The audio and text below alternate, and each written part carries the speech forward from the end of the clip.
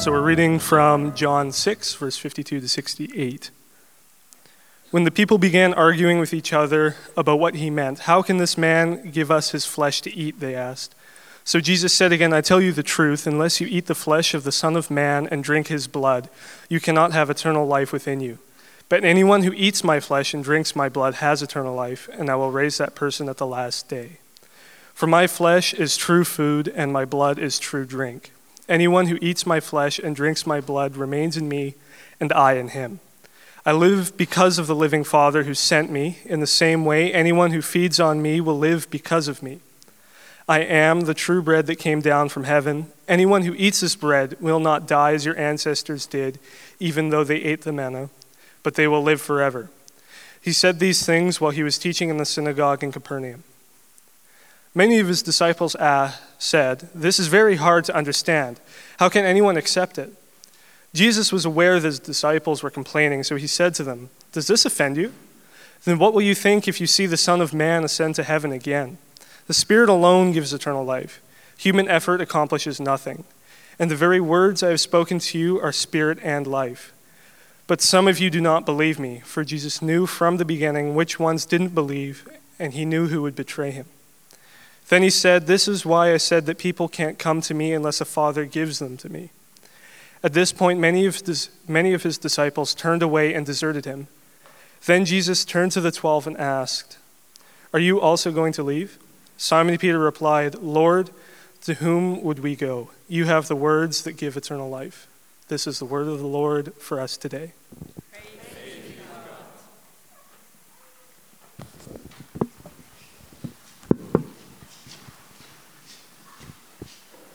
Good morning, church. It's a real honor to be on the pulpit today.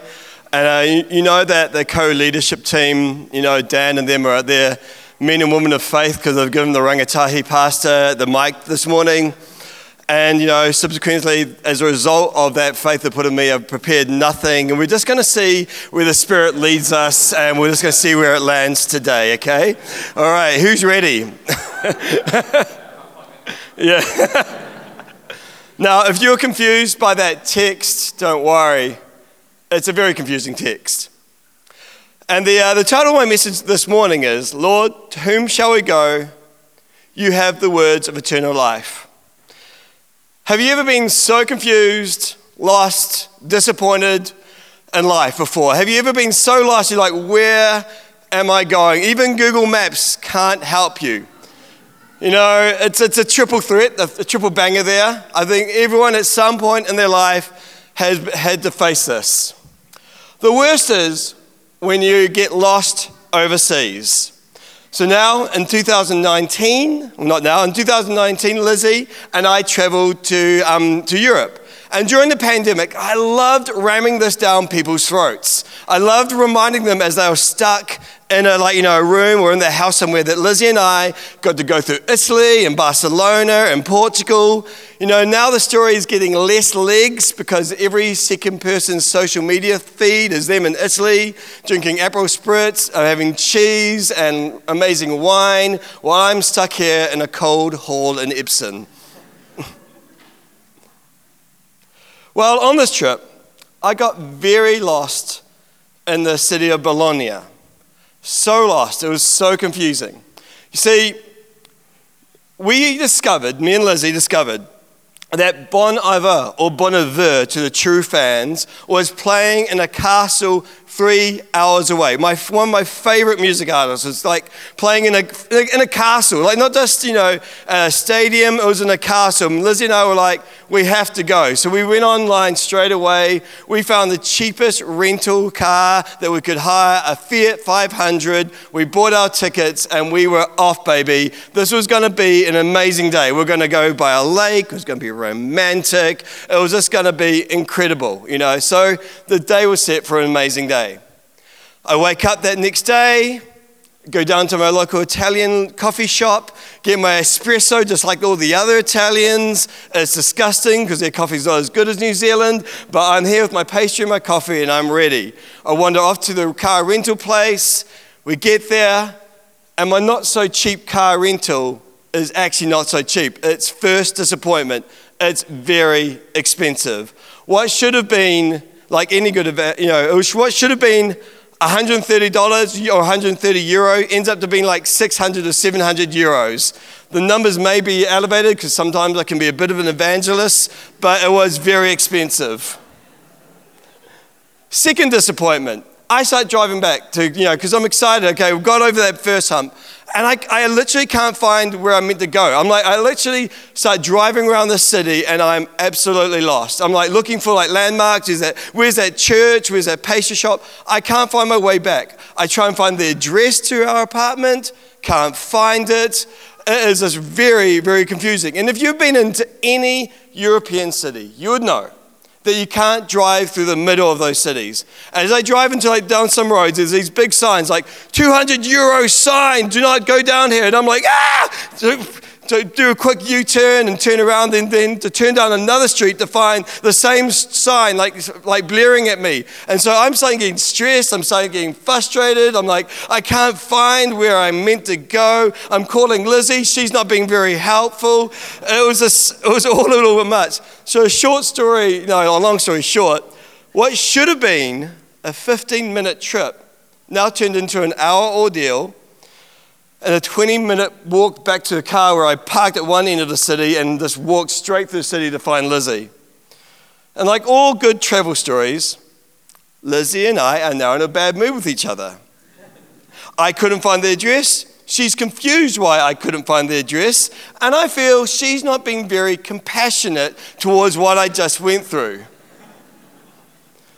It wasn't until so the whole day, we stayed grumpy at each other. We drive to the castle, grumpy.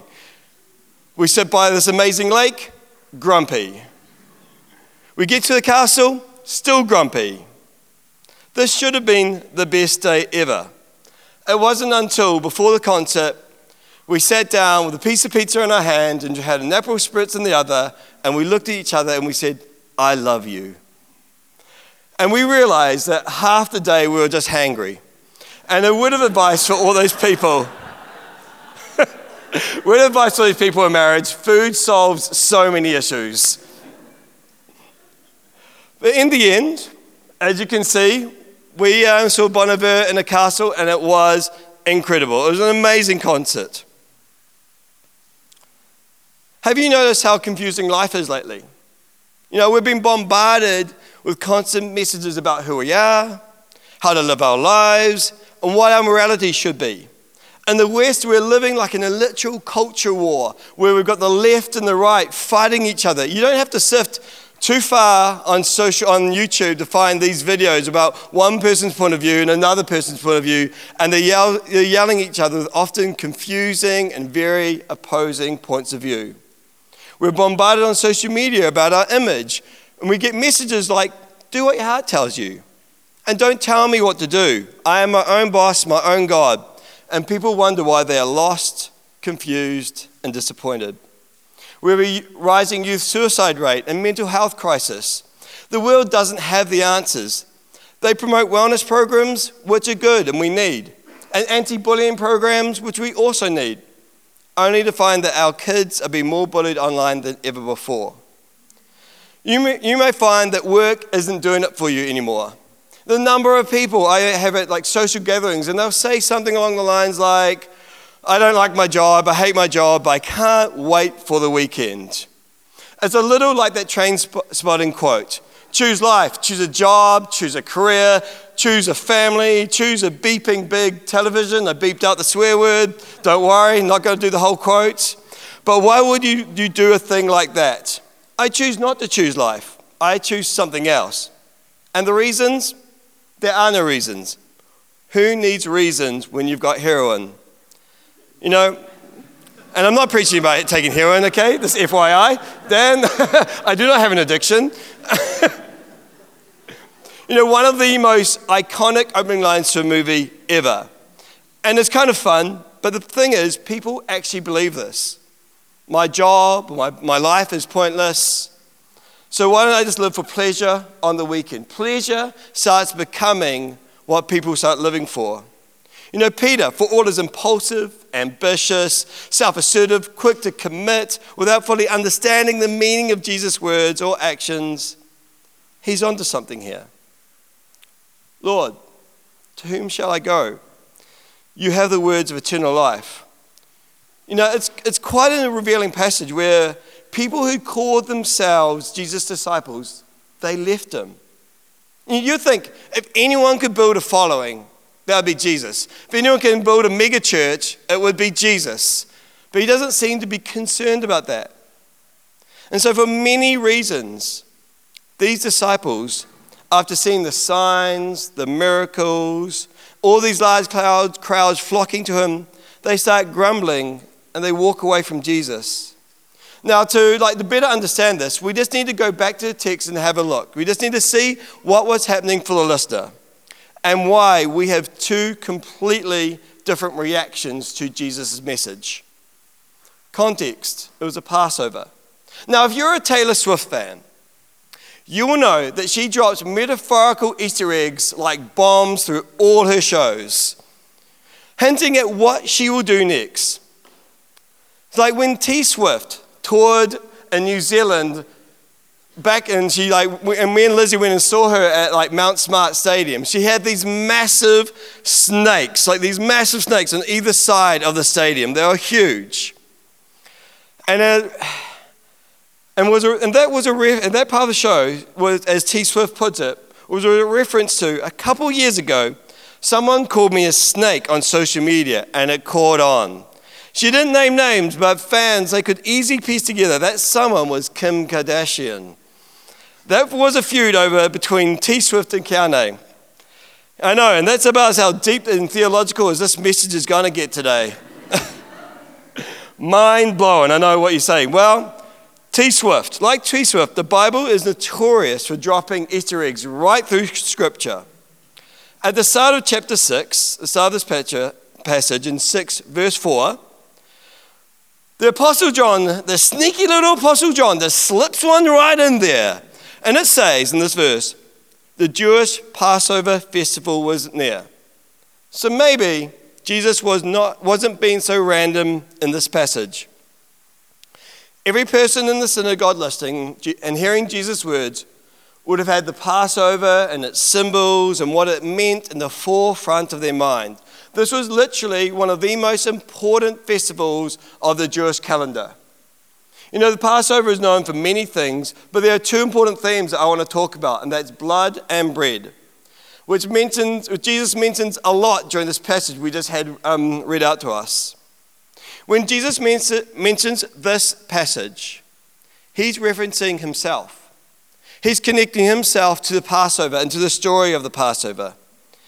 He who eats my flesh and drinks my blood abides in me, and I in him. My blood that was on the cross.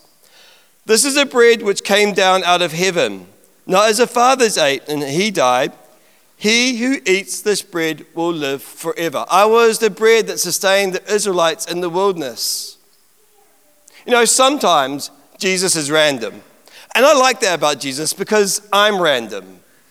But when Jesus has been random, it's often to create a very deep theological point. And when I'm being random, I'm probably just being random. And that's where me comparing myself to Jesus usually breaks down. And that's why he is God and I'm not. So to further explain this connection between blood and bread in this passage, we need to explore what the Passover is. The Passover celebrates the Israelites coming out of Egypt. The Israelites had become slaves in Egypt under Pharaoh. Moses is sent to free God's people through a series of plagues that humble Pharaoh and the Egyptian people. And then this allows the Israelites to go free. The Passover is the final plague where the angel of death kills all the firstborns in Egypt. And to explain that, why God did that, I'll let Dan Sheed explain that after the sermon. The Israelites were told to protect their firstborn by spreading the blood of the lamb over the doorposts.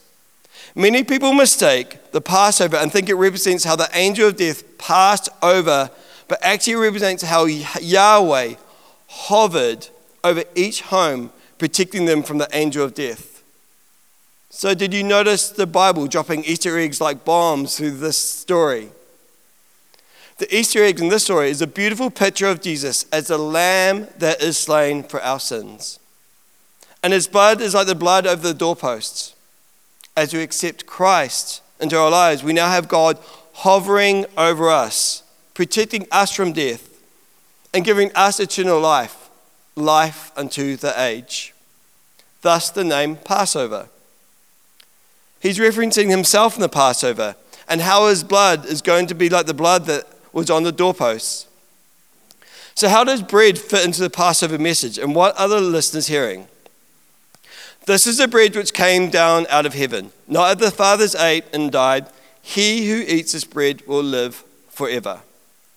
Now bread, it's everyone's favorite topic, especially for us who live around Ponsonby. Why is sourdough from Daily Bread $12? I mean, like, it used to be $8, then it was $9, $10, now it's $12. Like, how am I meant to, like, save for a house when sourdough is $12? I've got to have my sourdough every single week, you know?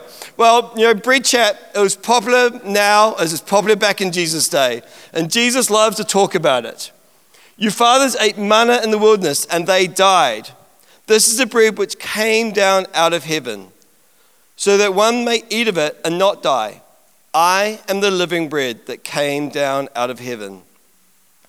Jesus again connects himself to the Passover by saying, I am the living bread that came down out of heaven. I am the one who provided manna to the Israelites in the wilderness. I am the one who sustains life. Just like the time I fed 5,000 people in the wilderness, like in John chapter 6. I am the one who sustains life. And now this brings me to a very important topic of people's expectations of Jesus. So in this passage we just had Caleb read, Jesus connects himself to Passover, but he is in this passage being very confusing and cryptic. He's not being very straightforward. In John chapter 6, it talks about how large crowds started following Jesus, and as a result of the many signs, wonders, and miracles he was performing, people had become expectant. They were expectant Jesus to provide for their physical needs. And their healing, and then they started thinking, and they saw his miracles, and then they started thinking maybe he might be the one to overthrow the Romans. And at one stage in chapter 6, they decide to make him king by force, but he escapes. So these people following Jesus had different expectations of Jesus, different ideas of what he should do. When Jesus did not meet their expectations, guess what? They were disappointed. Jesus wasn't going to conform to what people wanted him to be. When we conform Jesus to our ideas, we're setting ourselves up for failure and disappointment. He won't be controlled by man. He won't conform to our ideas of what we think he should be. He is the Alpha and Omega. Jesus was who he was before he created the world. So this brings us back to the passage in John chapter 6. Jesus preaches a confusing message. Then the Jews began to argue with one another, saying, how can this man give us his flesh to eat? So Jesus said to them, truly, truly, I say to you, unless you eat the flesh of the Son of Man and drink his blood, you have no life in yourselves. And then Jesus doesn't make it any easier for himself. He doesn't stop and just sort of clear up the whole thing, but kind of goes on. He who eats my flesh and drinks my blood has eternal life. Jesus isn't like, hey guys, just chill out. I'm just referencing how I'm going to be like the Passover lamb. I'm being symbolic, metaphorical here. But instead, he gets even more cryptic. For my flesh is true blood, and my blood is true drink. Therefore, many of his disciples, when they heard this, said, this is a difficult statement. Who can listen to it? Verse 66. As a result of this, many of his disciples withdrew and were not walking with him anymore. So Jesus looks at his disciples and he asks them, are you going to leave as well? Peter says, Lord, to whom shall we go? You have the words of eternal life. It's crazy. After all these miracles and signs and provision of bread, these disciples following Jesus decided to reject Jesus as their rabbi. and stopped following him. You know, imagine going to an All Blacks game at Eden Park and you paid like top dollar for your tickets. But instead of putting on the A team, they put on the B team. And they're playing Australia and they lose. I hate losing to Australia. There's nothing that boils my blood more than us losing to Australia, especially in the cricket. Or you go to a T Swift concert. She just plays a song, she doesn't talk to the crowd, no lights, no stage drama, no metaphorical Easter eggs hinting at something in the future. She does none of that. Everyone will walk out of those stadiums grumbling and disappointed. So these disciples walked away. They had become lost, confused, and disappointed with the message of Jesus. He didn't meet their expectations. So I'm going to talk about being lost, about being spiritually lost. These people have become spiritually lost. In the West, we have actually long ago rejected the message of Christianity and adopted our own way of doing things. We've become a lost generation. For the past 200 years, we've had a message of humanism and secularism, and it's failing. From the sexual revolution to failed communism to humans thinking we are the center of the world, we have a generation of adults who are spiritually lost, leaning on a doctrine of pleasure and self-centered living, the blind leading the blind. Even this week, I tried to lead a lost person to Christ. But, they just sent the same text back to me. So that didn't really work too well.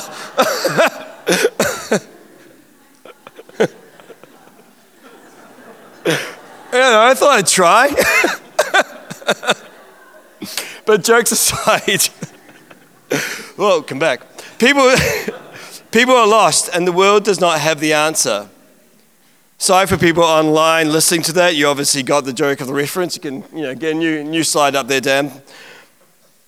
But people are lost, and the world does not have the answer. But Jesus says, I am the way, the truth, and the life. I love this quote from Tim Keller. Boundaries do not always mean less freedom, but freedom to be who we are or who we are supposed to be. You see, in our pursuit of throwing off restraint, to find ourselves, we lose ourselves.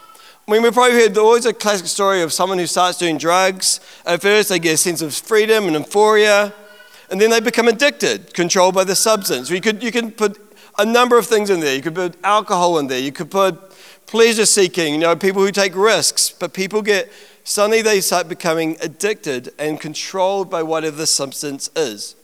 Tim Keller is saying you actually find who you are and the boundaries that God created for you.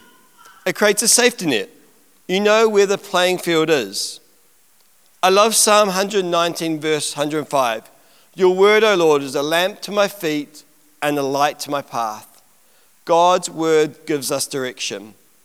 His word is our guide when we are lost.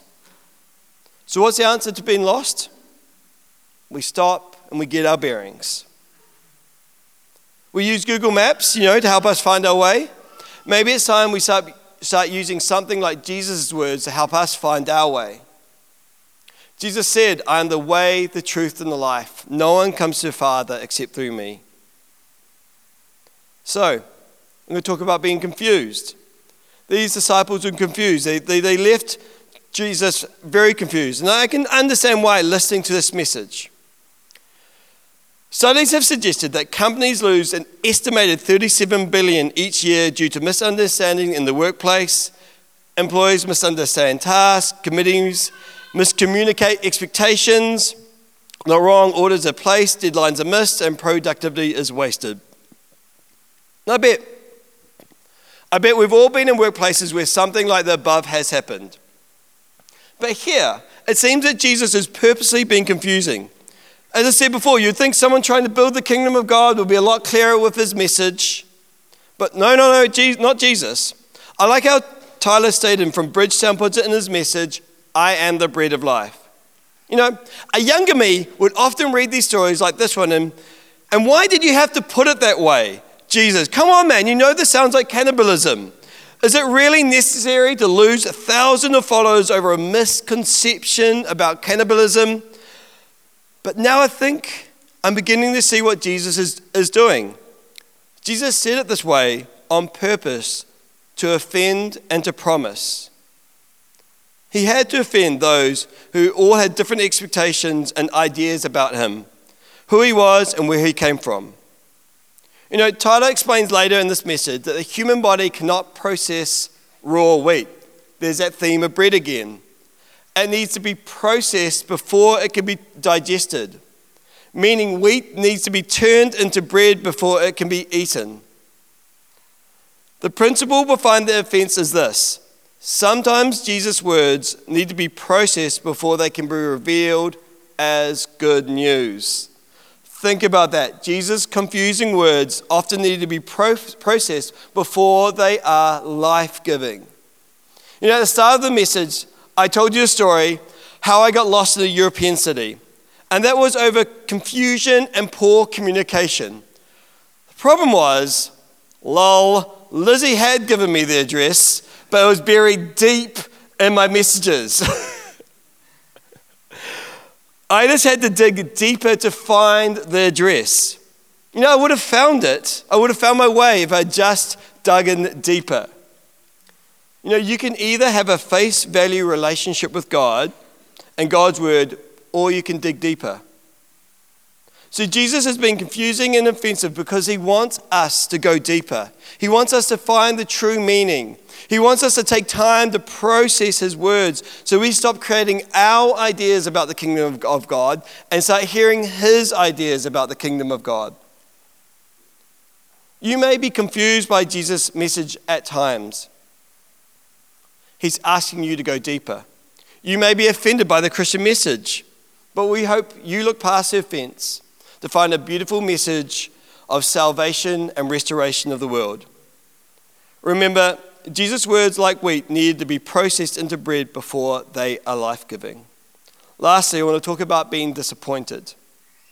These disciples, they walked away and they all become disappointed with Jesus and his message. You may have become disappointed with God like these disciples. I've seen many of my friends walk away over the course of my life and become disappointed with God. They've left Christianity, they've left the church. But instead of walking past the offense or going deeper with God, they walk away from their faith. And there are so many reasons, and I don't have the time to explore every single one of these. But often these reasons are that they don't like the sermons, the people in the church are judgmental, the church is after my money, maybe someone in the leadership had an affair or something along those lines. And I also want to acknowledge there are legitimate reasons for many people being hurt and leaving their faith or leaving church: a toxic church culture, abusive leadership. And as I said, I don't have time to explore those issues. I'm just trying to identify how disappointment can stop us from growing in our faith and our walk with God. There are always a number of reasons that people walk away. But at the core of many of these reasons is the issue of unmet expectations, creating disappointment with God. Peter's words are so powerful. I bet the disciples were just as confused as the disciples that left Jesus. Lord, to whom shall we go? You have the words of eternal life. There's something about Jesus that keeps drawing me in. Most of you might not know this, but this is not my first rodeo in youth ministry. In my previous life, when I was in my 20s, I was a youth pastor at another church, and that was an amazing season. I grew so much in my faith in God, in my walk. I was in a church that pursued God and the move of the Holy Spirit. Every week I saw God move so powerfully and change and touch people's lives so amazingly. But through all these amazing and good things I was seeing God do, like these disciples, like the disciples 5,000 being fed in the wilderness, through all the good things that I was seeing, there was a growing disappointment taking root in my life. I longed to get married, and I had failed relationship after failed relationship. This obsession, this expectation for Jesus to provide. I thought everything in life and in ministry would be right when I got married. But this obsession ultimately grew to be a seed that led to some unhealthy choices in the relationship I was in, and ultimately burnt me out of ministry. I became angry at God over one last final failed relationship. I was convinced he was the one. Like these disciples, I grew disillusioned with God. I had to be honest with my leadership with what's happening in the relationship. And at age 31, I stepped out of ministry. I was in and out of church till I was 37. But then God started to draw me back. You have the words of eternal life. Where else would I go? I had to admit to myself in my mid-30s, I was not happy living outside his grace and away from church. Like the prodigal son, Father God called me back. I mean, God could have told 27-year-old Chris, chill out, Chris, you'll be 37 when you meet her, and even then she'll take 5 to 6 years before she says yes. So come on, buddy, buckle in for the ride, it's going to be a long one. But God was trying to teach me to trust him. I missed the point. I distinctly remember walking up Mount Eden, and Dan, about 1.5 years ago, asked me, would I consider taking over the youth ministry? I was still holding on to the hurt, the disappointment. Could God use me? It'd been a long time walking in the wilderness, and I'd kind of buried the idea of ministry. God was asking me to push past my hurt, my offense, being lost, my confusion, and my disappointment to find him. To find him in the hurt, the pain, and the muck. You have the words of eternal life. Where else would I go? So what do you do with disappointment? I love this quote from Philip Yancey from his book, Disappointment with God. You know, the Bible never belittles disappointment, but it does add one key word, temporary. What we feel now will not always feel. Our disappointment is itself a sign, an aching, a hunger for something better. And faith is, in the end, a kind of homesickness. For never have we visited, but have never once stopped longing for. The suffer we witness is an ache for something better, the kingdom of God. And we take solace in the fact that it is temporary. A time will come when Jesus' kingdom is established and all suffering has ended. I heard one preacher say that all suffering will end and God's kingdom will reign. That's not an if, but a promise.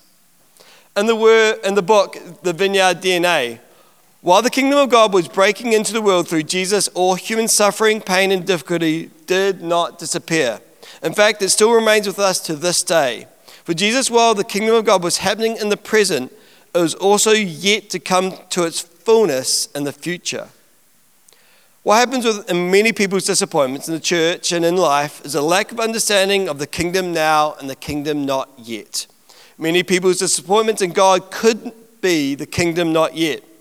People want an answer to prayer. Prayer's not answered. Kingdom not yet. Prayer does get answered. Prayer now.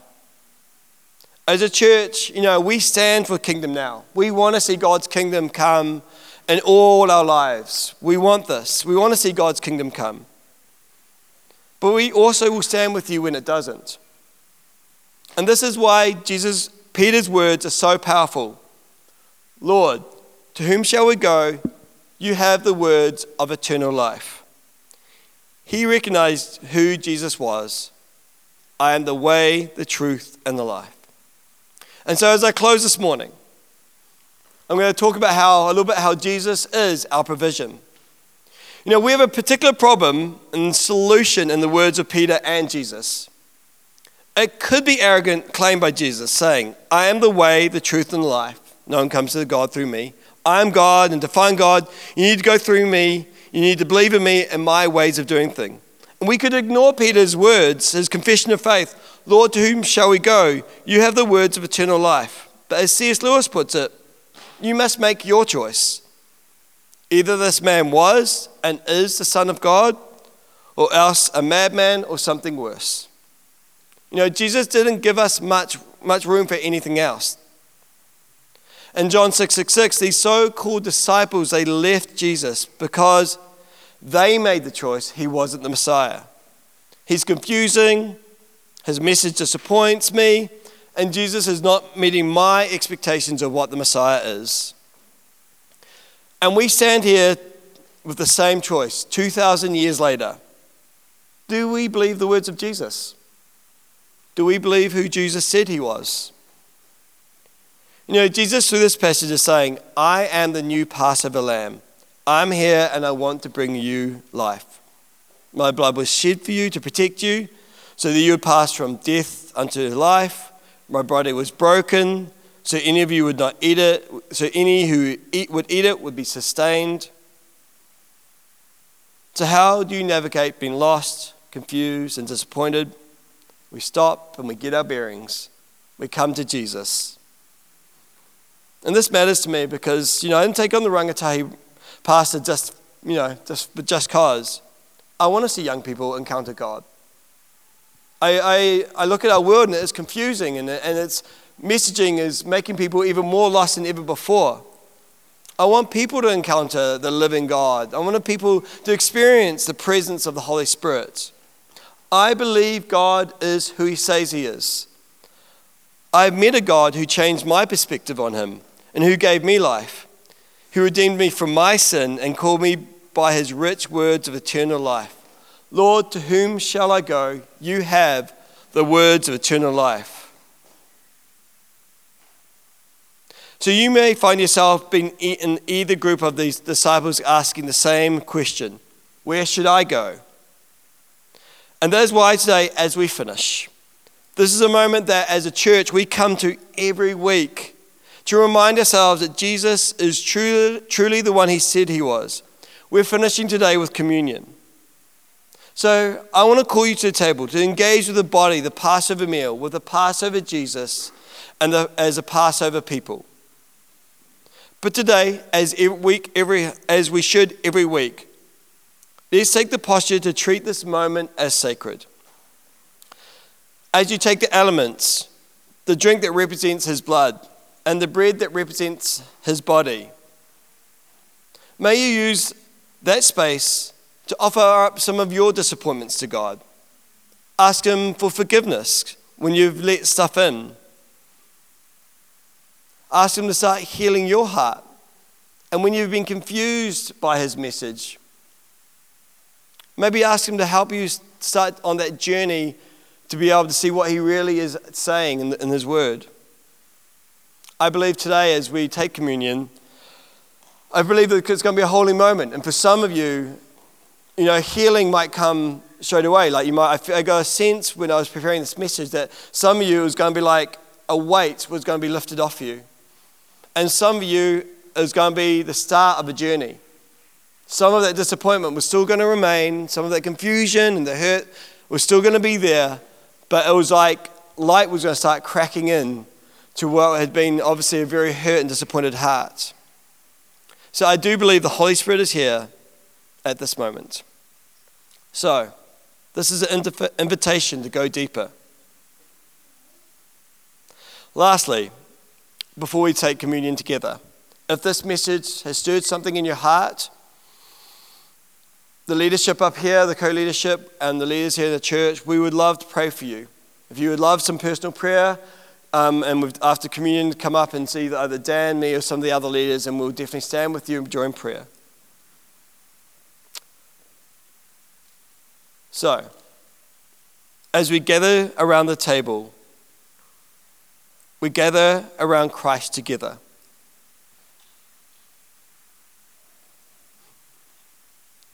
This is a table, not of the church, but of Jesus Christ. It's made ready for those who love God and who want to love him more. So come, you who have much faith and you who have little. You who have been here often and you who have not been for a long time or ever before. You who have tried to follow Jesus and all of us who failed. These are the gifts of God for the people of God. Come, not because the church invites you. It is Christ who invites you to be known and fed here. Come, it is Christ who invites us to go deeper.